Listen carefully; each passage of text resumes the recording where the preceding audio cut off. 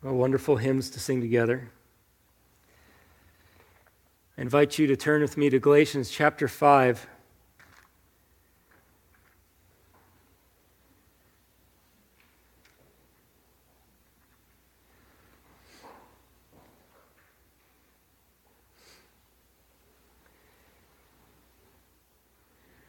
Galatians chapter 5, I'll read from verse 16 through verse 24.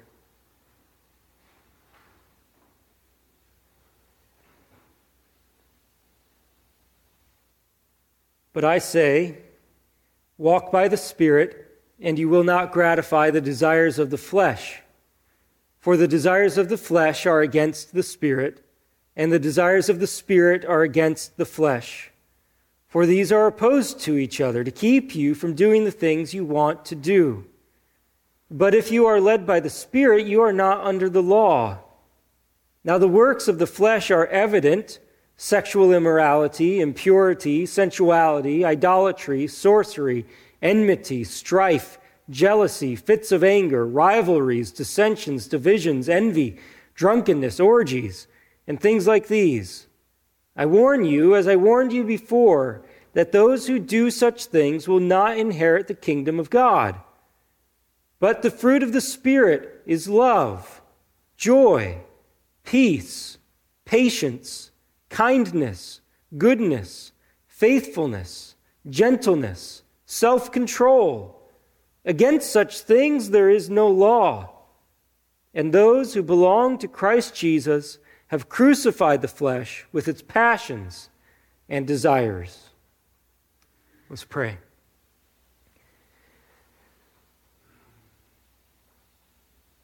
Every word that proceeds from your mouth, Father, is true. And I ask that we would hear what you have spoken to us in your word. Humble us, for we in ourselves are proud and unwilling to listen to you. But by your Spirit, open our hearts that we would receive your truth. I pray in Jesus' name. Amen.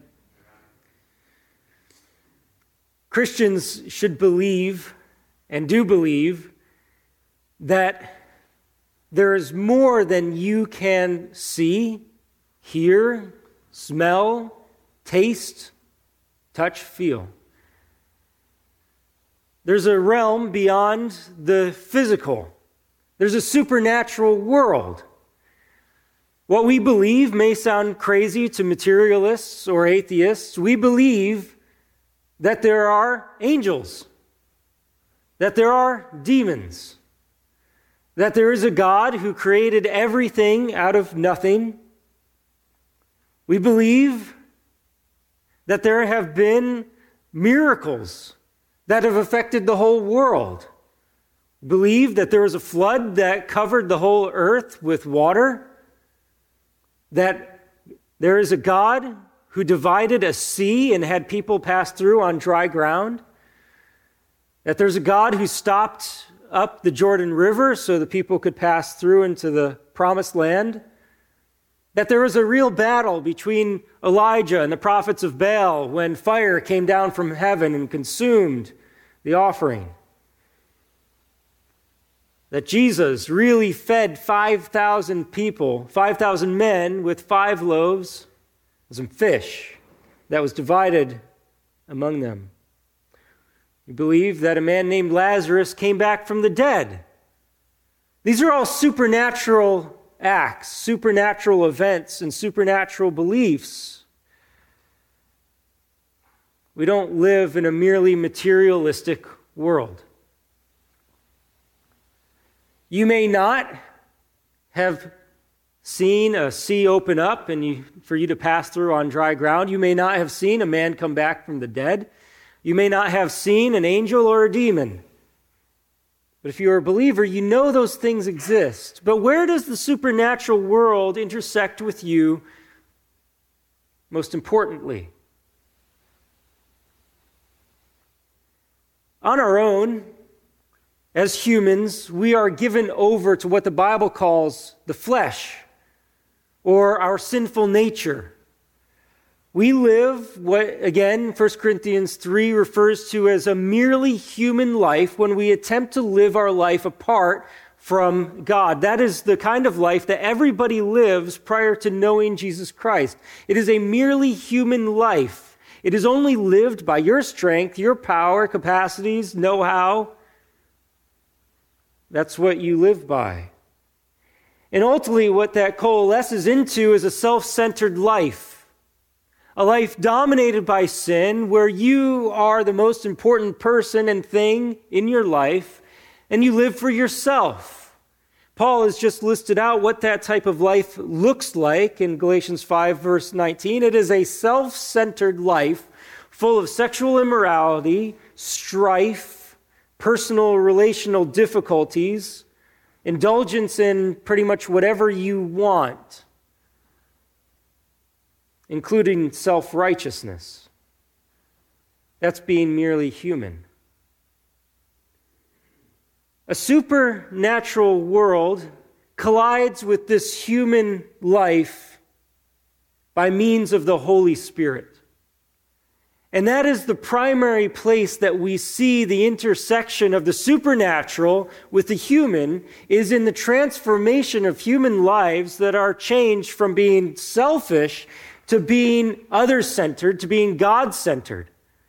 And that is a miracle no less profound than the dividing of the sea or the feeding of the 5,000. Because it takes a person who is inward bent and puts them out of themselves to love God and love their neighbor. That's a supernatural act, one that cannot be brought about by your own strength. It is where the life of God intersects with a human life and creates something better than we can create on our own. It's really the life of God in you, not in the sense that you become eternal, omnipotent, glorious, and worthy of worship, but in the sense that you possess something of His moral quality, and you begin to live a life of love, joy, peace, patience, kindness, goodness, faithfulness, gentleness, and self-control. In other words, you bear the fruit of the Spirit when God comes to dwell in you by His Spirit. The Holy Spirit is better than the works of the flesh. As you read this text and you read the works of the flesh, they're ugly. You don't want to spend much time looking at them, experiencing them, smelling them. But as you look at the fruit of the Spirit, it's lovely. It's a flower garden. It deserves your delight and your admiration.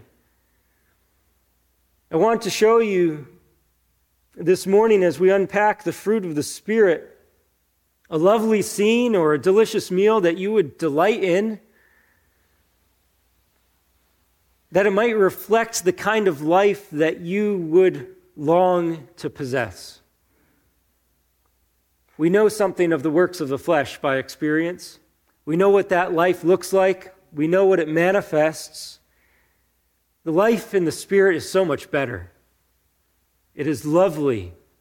Paul calls the flesh works of the flesh, and he calls the Spirit the fruit of the Spirit. Fruit conjures up something lovely for us. If you're attentive this morning, I hope that you'll hear some attributes of a life that would be true living. A life that is full, not empty. A life that is meaningful, not purposeless. A life that is lived well, not wasted. When you live by the works of the flesh, that's a wasted life, an empty life. But when the fruit is born in you of the Spirit, you have something of a real life, a true life. First, we have to see that this fruit of the Spirit has an origin that is outside of yourself. It's called fruit of the Spirit for a reason. It's not fruit of Andy, not the fruit of you. It's the fruit of the Spirit. That means the Spirit is the one who produces it. He's the one who grows it. Paul says in Galatians 6, verse 15, "For neither circumcision counts for anything, nor uncircumcision, but a new creation." This is the same thing as when Jesus says you must be born again, or you must be born of the Spirit. The human life, apart from God, is a life that is dead in trespasses and sins, but God, by His Spirit, comes to you and gives you new life of His Spirit that develops something totally new from what you had possessed before. And this life in the Spirit is something different. It's a life with God, whereas previously your life was lived without God. A life without God is the worst kind of curse. It's the absence of goodness. But with the gift of Christ also comes the gift of the Spirit and the very presence of God, not just around you because He is everywhere, but in you. The life of Christ in you, now brought to you by the Holy Spirit, is this great miracle.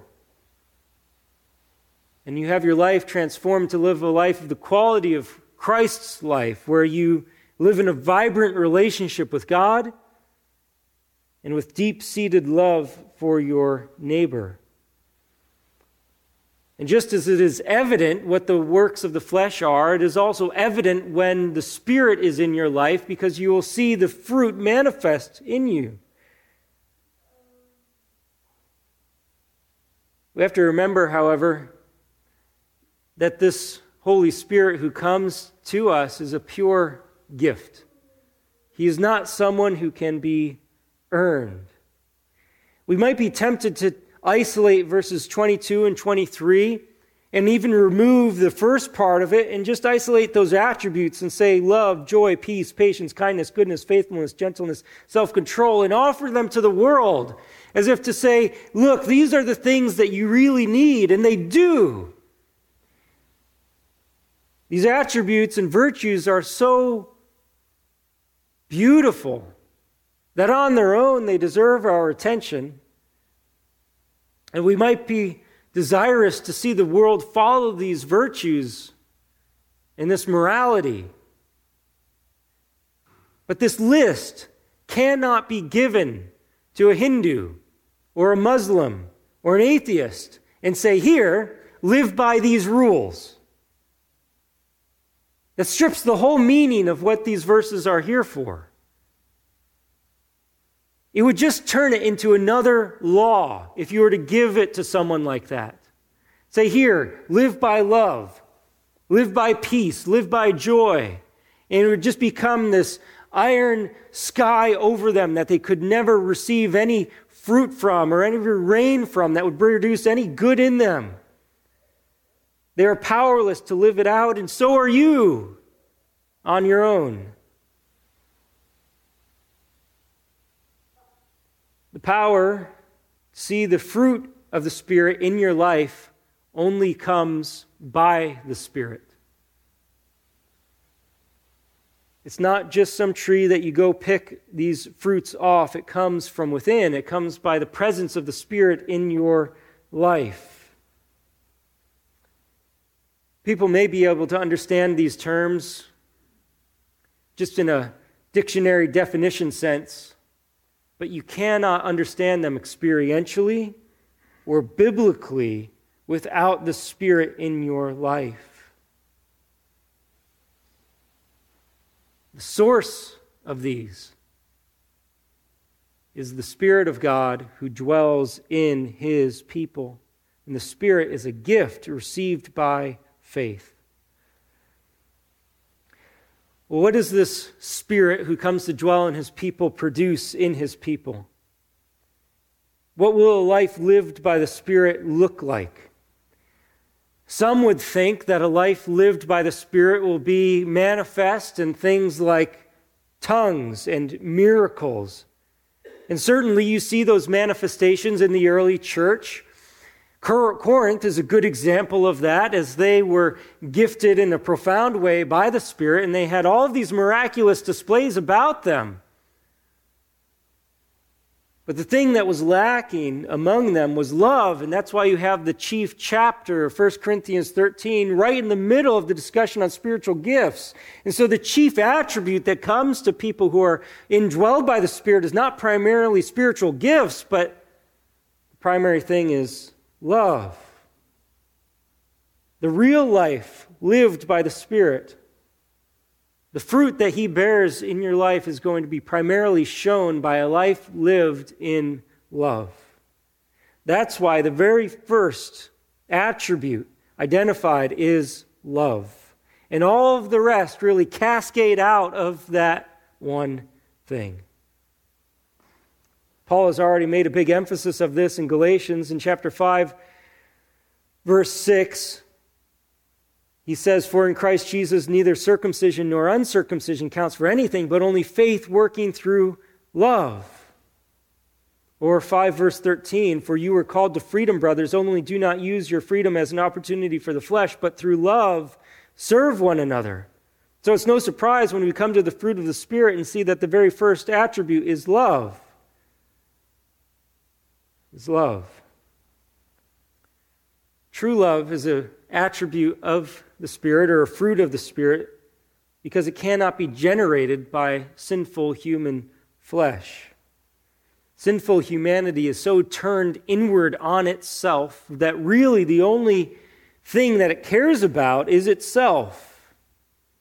If you listen to secular definitions of love, or just in the vernacular, love would be defined as, I love the person who makes me feel good about myself. That's the complete opposite of what true love is. Often in our world, selfishness is mistaken for love. Well, Jesus tells us to love your enemies. How do they make you feel? Not that great, right? So our love is to be something other than just what makes us feel good. It is outward from ourselves to love something other than ourselves. And the main thing that we're to love is, of course, God. That's why this is a fruit of the Spirit, and is only displayed in those who've received the Spirit, because only those who have the Spirit in them truly love the true God. Love is defined for us in 1 John 3:16. It says, "By this we know love, that He laid down His life for us, and we ought to lay down our lives for the brothers." Love is sacrificing for the good of someone else. It's exemplified by our Lord when He gave His life for us. He loved His enemies. He displayed love.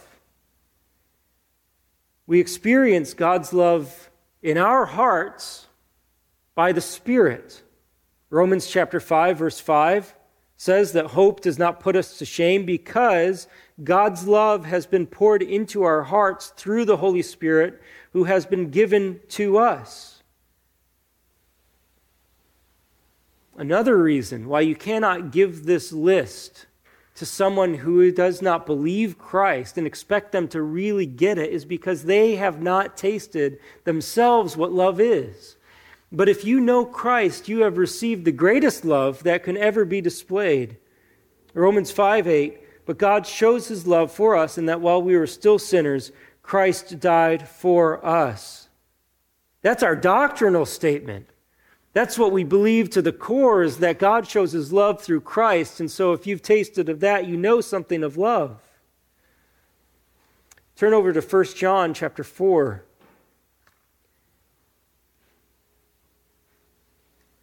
When you have been shown real love by God through Christ, you know now how you ought to love others.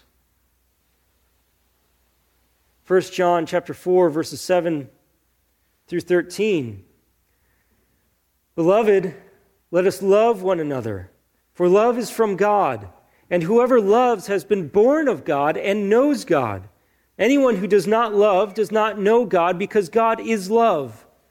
In this, the love of God was made manifest among us, that God sent his only Son into the world so that we might live through him.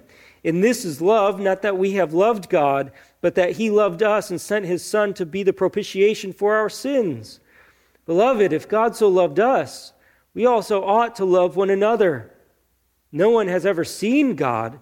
If we love one another, God abides in us, and his love is perfected in us. By this we know that we abide in him and he in us, because he has given us of his Spirit. True love is impossible without the Spirit in your life and without tasting of the love of God through the cross of Christ. Love is a tall task because it calls you to give up your preferences, your daily schedule, your daily planner, for the good of others.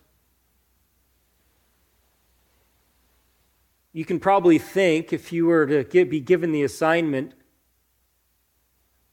you could think pretty quickly of 10 ways or 10 people that God is calling you to love in a sacrificial way.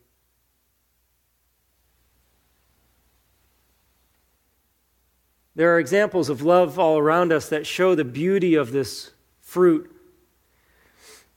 Know of some missionaries who are in Eastern Europe, and they live in a place where there is almost no evangelical church. They have the only one in their radius and sphere of influence, and it's small. It meets in a house. That means that pretty much everyone around them are unbelievers.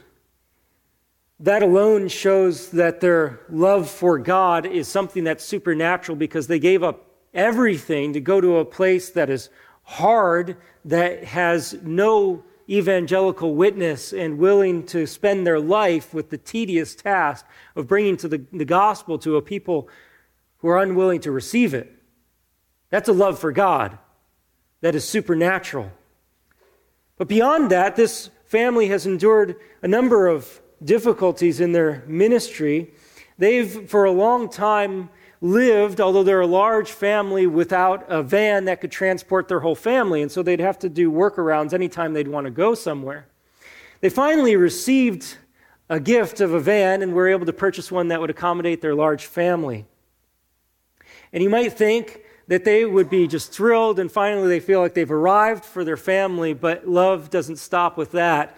It goes on and seeks to use the blessings God has given you to bless others. They live close enough to Ukraine that when the war hit in Ukraine, they were ready for action. They became aware of an opportunity to get to the Ukraine border and begin transporting refugees to safe havens. Guess what they used their van for? Driving a day and a half, nonstop, to go pick up a van load of people fleeing a war-torn country. As they returned from their first trip full of mothers and children, they were told by the refugee agency, just get back as quick as you can.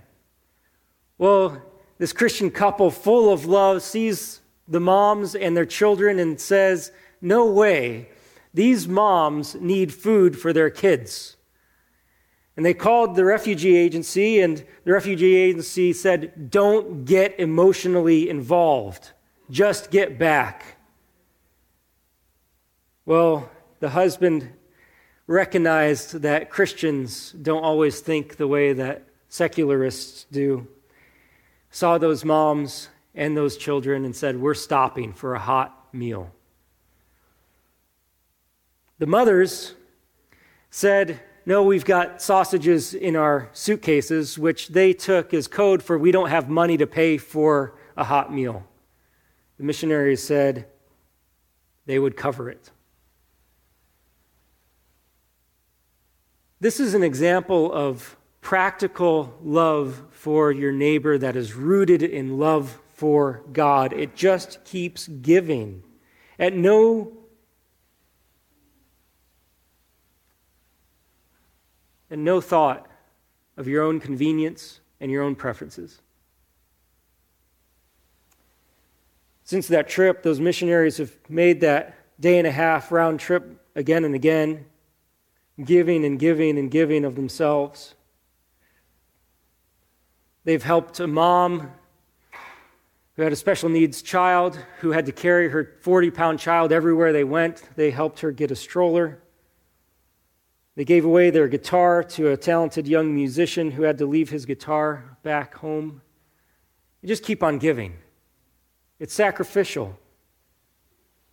And it's not just a mere mercy ministry. They are doing this in the name of Christ. One of their neighbors, seeing all that they were doing, came up to them and said, "I notice what's going on." And remember, they are surrounded by unbelievers, including this neighbor. And this neighbor said to them, "This means your faith is not fake. It is real."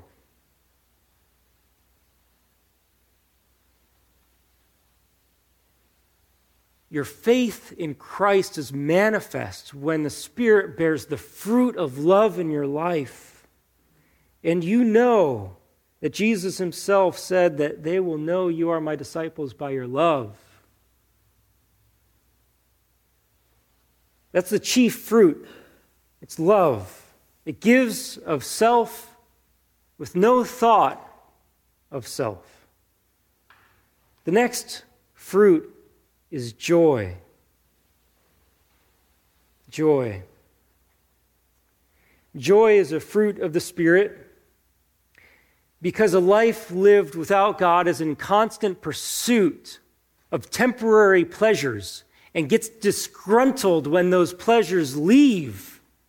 And it has no lasting joy, no lasting contentment.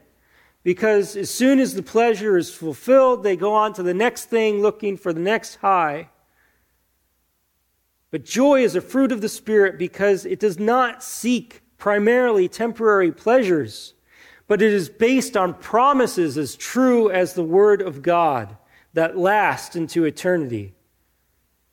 One definition of joy is a settled state of mind that arises from a sense of God's love for us, produced by the Spirit, and that exists even in the face of difficulties and trials.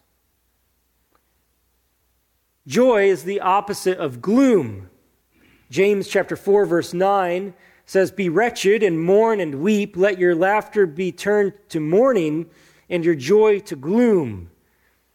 That's a description of an exhortation to people who are living a life of sin and are told to forsake that sin, forsake the temporary joys, but you just hear the contrast there, joy and gloom. We know what gloom is. That kind of despair, not getting what you want. Joy is knowing that you've been given what you don't deserve and abiding in the confidence that God gave that to you freely out of his abundant love and will never take it away. Joy stands fast even in the midst of trials. James chapter 1, verses 2 through 4 says, "Count it all joy, my brothers, when you meet trials of various kinds, for you know that the testing of your faith produces steadfastness. And let steadfastness have its full effect, that you may be perfect and complete, lacking in nothing." Joy is this irrepressible possession of the believer who has the Spirit, because you have something that cannot be taken away from you. Even if your body fails, even if you face the worst kind of persecutions, for your faith, they cannot take away what Christ has done for you and what God has promised to you, and so they can never strip away your true joy. The disciples in Acts chapter 5 had been preaching the gospel, and they were beaten for it, and they were charged not to speak anymore in the name of Jesus. And the apostles left in Acts 5, verse 41, rejoicing that they were counted worthy to suffer dishonor for the name. The gospel and allegiance to Christ changes your perspective on everything. There was a man who used to sit in the student lounge at the seminary I attended. He was a bit older. I don't know a lot about his life, but from what I understood, he had lived a life as a businessman, but was in some sort of accident and had permanent brain damage. He was limited in his mobility and in his cognitive ability as well. But he sat in the student lounge for an hour or so a day at the seminary. And as students would walk in and out, just burdened by all the load of the assignments that they have, this man would sit there in that room, and as seminary students came in, he would say, "The King is coming. The King is coming back. Lord Jesus is coming to reign. Hallelujah, Jesus is coming." And he would just be like a record on repeat, saying that again and again. And he would infuse the joy of the Lord, even though this man's body was broken and was so limited, he made his ministry to sit there and herald the coming of Christ. We need to hear that. When we feel that gloom overcoming us, when we're not getting what we want in our flesh, we need to hear the King is coming. Jesus reigns. He has forgiven all of your sins, and he is going to rule with righteousness and welcome all of his people in eternal bliss in his kingdom, where he reigns with justice and righteousness and perfection. Oh, that will instill some joy in the dark days. That is a fruit of the Spirit. It cannot be created by the impetus of unbelievers. It can only come when the Spirit has given you faith and confidence in the sure promises that God holds out to you in his word. Joy is a precious fruit of the Spirit. Peace. Peace. Peace denotes really two concepts: peace with God and peace with others. Our relationship, apart from Christ, with God is a broken one. It's a one marked by hostilities. But Romans 5:1 says, "Therefore, since we have been justified by faith, we have peace with God through our Lord Jesus Christ." And that peace in our relationship with God can only be brought about into our hearts through the work of Christ applied by the Spirit. But also, because we've been reconciled with Christ, we can now be reconciled with others. Human relationships, once marked by hostilities, are now marked by peace and harmony. Ephesians chapter 2, verses 14 through 17 says, "For he himself is our peace, who has made us both one, and has broken down in his flesh the dividing wall of hostility by abolishing the law of commandments expressed in ordinances, that he might create in himself one new man in place of the two, so making peace, and might reconcile us both to God in one body through the cross, thereby killing the hostility. And he came and preached peace to you who were far off, and peace to those who were near." In Ephesians chapter 4, it expressly states that we are to maintain the unity of the Spirit in the bond of peace. People might be able to have relative peace with each other who are unbelievers, but true and abiding peace that will go through thick and thin, and true abiding peace with God can only come by the application of the Spirit. And when you have peace with God, you might find yourself more peaceable with others. But the flesh is still there. You might have peace with God, and you might be a hard person to get along with. Peace is a fruit of the Spirit. Just two quick illustrations about peace, one big one and one little one.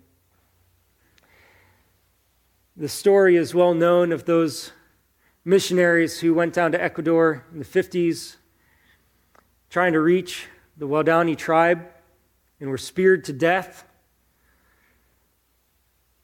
You may have heard of that, one of those murderers, Mincaye, who killed with a spear missionary Nate Saint. He says, this man, this former murderer, said When I killed Nate Saint, I didn't know better. No one told us that he had come to show us God's trail. My heart was black and sick in sin, but I heard that God sent his own Son, his blood dripping and dripping. He washed my heart clean. He came to know the gospel, was transformed by it, and goes on to say, we acted badly, until they brought us God's carving, that's the Bible. Then, seeing his carvings and following his good trail, now we live happily and in peace with everyone.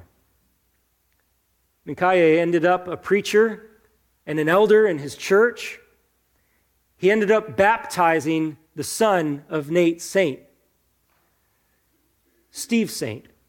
And Steve Saint referred to Micaiah as father. And Steve Saint's children referred to Micaiah as grandfather. Where does that peace come from? Except some supernatural intervention into this world by the forgiveness of sins and the cleansing of a bad heart. Steve Saint said, I have never forgotten the pain and heartache of losing my dad. I have known Micaiah since I was a little boy when he took me under his wing. He was one of my dearest friends in the world. Yes, he killed my father, but he loved me and my family. What Micaiah and his tribesmen meant for evil, God used for good. Given the chance to rewrite the story, I would not be willing to change it. See the peace brought through the Spirit in such an otherwise impossible circumstance? Well, here's the little illustration. Two elders at each other's throat, speaking unkindly to each other. Leave a meeting, and this isn't John and I, by the way. Leave the meeting, angered, upset, till one calls the other up and say, hey, brother, I sinned against you in the way I spoke to you. Please forgive me. And the other brother says, I forgive you. Will you please forgive me for the way I treated you? I do forgive you, brother. They come together again, they hug each other, they get on with work. They're at peace. It's a small one, but if it's not dealt with, that gets really, really big. The fruit of the Spirit is peace. Peace. Next is patience. A patient man or woman is like a large rock. You can push him, shove him, kick at him, rain on him, snow on him. The weather can be blistering hot or icy cold, but he's not moving. One commentator defines patience as this: refusing to be irritated by the wrongs people do to us. Refusing to be irritated by the wrongs people do to us. But patience is not just stoicism. It includes a hopeful waiting, a confident trust in the Lord. Patience on the human side deals with provocation without retaliation. It's forbearing with the other person, even though they sin against you 70 times. You go on forgiving them. It's not just stoicism because it's rooted in love. Love is patient. You love the other person. Love waits. It's an active waiting. It's a hopeful waiting, a trusting waiting. It's a patient waiting. It's enduring. Patience, perhaps more than the other virtues listed here, is foreign to our natural disposition. Somebody offends you and you off to the races to try to offend them. Have you ever known someone who bears with you in your failures and shortcomings? That's a patient person. When I began my ministry, I was so green, I didn't have a clue what I was doing. You might still think that, but you didn't know me 10 years ago. But my mentor, my boss, who saw all of my mistakes, the terrible preaching, teaching, the poor interactions I had with others, even the poor way that I would speak to my boss, never chided me. He never got in my face. He was patient with me. He was so patient to wait for me to grow up some. He wasn't easily provoked by my immaturity. He could have been. He could have been annoyed all the time. Maybe he was, but he never showed it. He was a patient man. He still is. Love is patient. Kindness and goodness, these words go together. Kindness refers to being helpful or beneficial. Goodness is a moral quality that's characterized by interest in the welfare of others. It's often shown in generosity. Of course, this is a marked trait of our God, who is generous beyond measure, who gives of his lavish riches unto sinners like us. It says in Titus chapter 3, verses 3 through 7, even though we were enmity with God, it says, when the goodness and loving kindness of God our Savior appeared, he saved us, not because of works done by us in righteousness. You see the kindness of Jesus Christ all through his ministry. He goes into towns and just lavishes them with the love of his mercy. He looked on the crowds and had compassion on them because they're like sheep without a shepherd. As he's going to heal Jairus' daughter, he gets stopped by a woman who had a flow of blood, and he takes the time to deal with her. He takes the time to stop and deal with a blind man outside of Jericho and heals him. Most of all, he looked at this sin-stricken world, and in kindness, he gave his life for it. Love is kind. I hope you have all types of illustrations in your own life of how you've seen kindness to you. When Priscilla and I moved to Washington and we bought a home there, the garage doors didn't work. And it rains a lot there. And there was a couple in our church who found out about this, knew that garage doors were expensive, and didn't want Priscilla to have to unload kids and groceries out in the rain, and so they bought us garage doors. It's by their own generosity. We didn't ask for it. It's just pure kindness, rooted in the love of Christ. And I could go on and list out so many ways that we've received kindness, but love is kind. Isn't that a wonderful life that's full of kindness? Faithfulness, it goes on. One definition of it is the state of being someone in whom complete confidence can be placed. It denotes an attitude or response that we have toward other people, and especially other Christians. It basically means reliable. But reliable in the sense of being single-minded in the pursuit of honoring God. You're not easily swayed by all these things of the world. You are going to be faithful to God in this world no matter what. And so you are a reliable person to God first.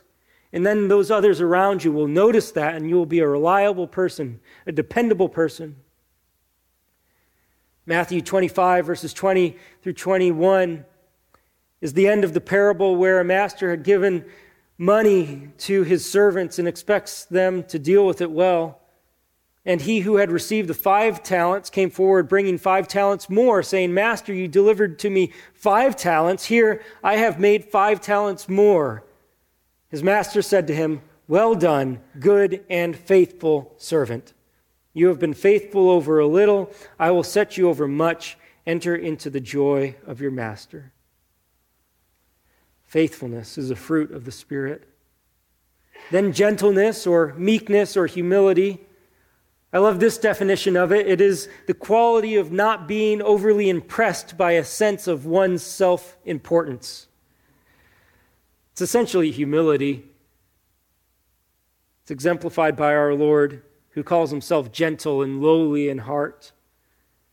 Or when he comes into Jerusalem, describes our Lord as, Behold, your king is coming to you humble and mounted on a donkey, on a colt, the foal of a beast of burden.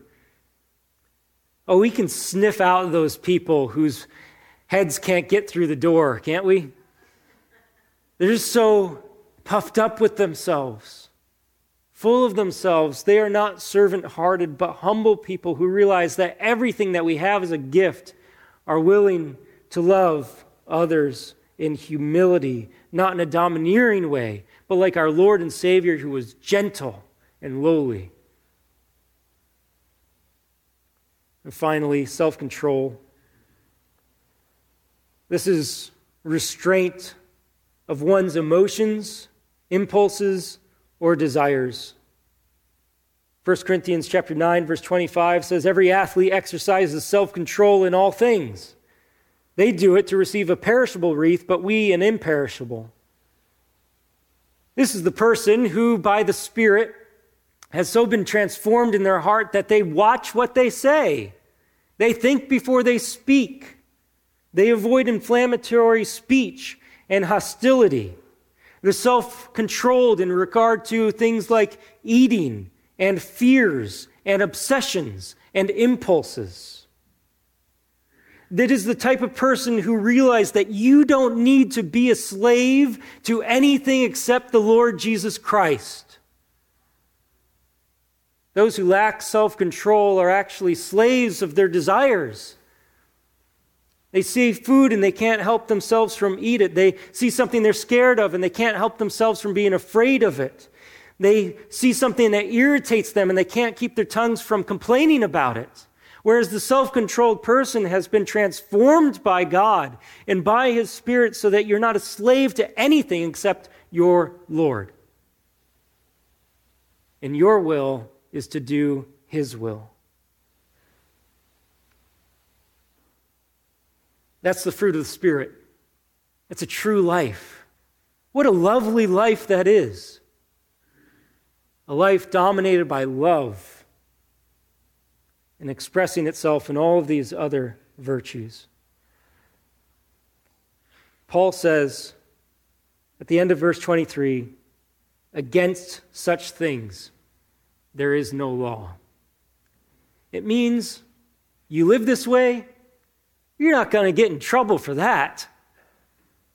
You live a life of love, God's not going to be upset with you for that one. But if you submit yourselves to a law, you're going to find yourself falling short all the time. But when the fruit of the Spirit is born in your life, there's no law against these things. You can live out these things as much as you want.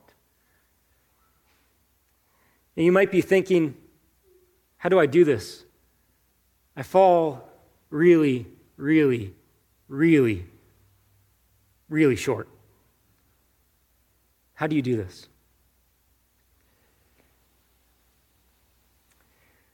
I'll give you more answers than just this one, maybe next time. But turn back to Luke chapter 11.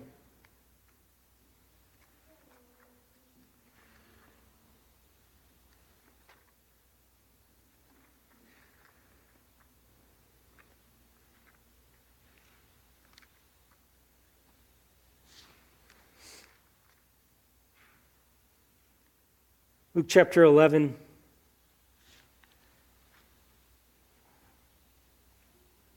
Verse 5. Jesus has just taught his disciples how to pray. And then in verse 5, he said to them, which of you who has a friend will go to him at midnight and say to him, friend, lend me 3 loaves, for a friend of mine has arrived on a journey and I have nothing to set before him. And he will answer from within, do not bother me. The door is now shut and my children are with me in bed. I cannot get up and give you anything. I tell you, though he will not get up and give him anything because he is his friend, yet because of his impudence, he will rise and give him whatever he needs. And I tell you, ask and it will be given to you. Seek and you will find. Knock and it will be opened to you.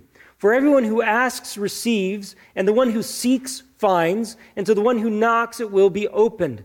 What father among you, if his son asks for a fish, will instead of a fish give him a serpent? Or if he asks for an egg, will give him a scorpion? If you then, who are evil, know how to give good gifts to your children, how much more will the Heavenly Father give the Holy Spirit to those who ask him? There's more to say. But if you find yourself lacking love, joy, peace, patience, kindness, goodness, gentleness, faithfulness, and self-control, maybe the first place to start is to ask God for those things. Because when you're asking God for those things, you're not just asking for your own willpower to do them, you're asking for the Spirit in your life. And God is pleased to answer that prayer. Start there. Humble yourselves before God. Acknowledge your inadequacy. Ask God for His Spirit. God delights to give that to you. Let's pray. Father, having gone through this list, it is so lovely, the life that you call us to. Father, I thank you that we who were only caught in sin and could only sin prior to Christ, you have made us new, and by your Spirit possess some of these fruit. We thank you for that. Father, we concede and confess to you that we do fall short. So we ask you that you would give us your Spirit, that we might bear this fruit, or that He might bear this fruit in our lives. We ask this in Jesus' name. Amen.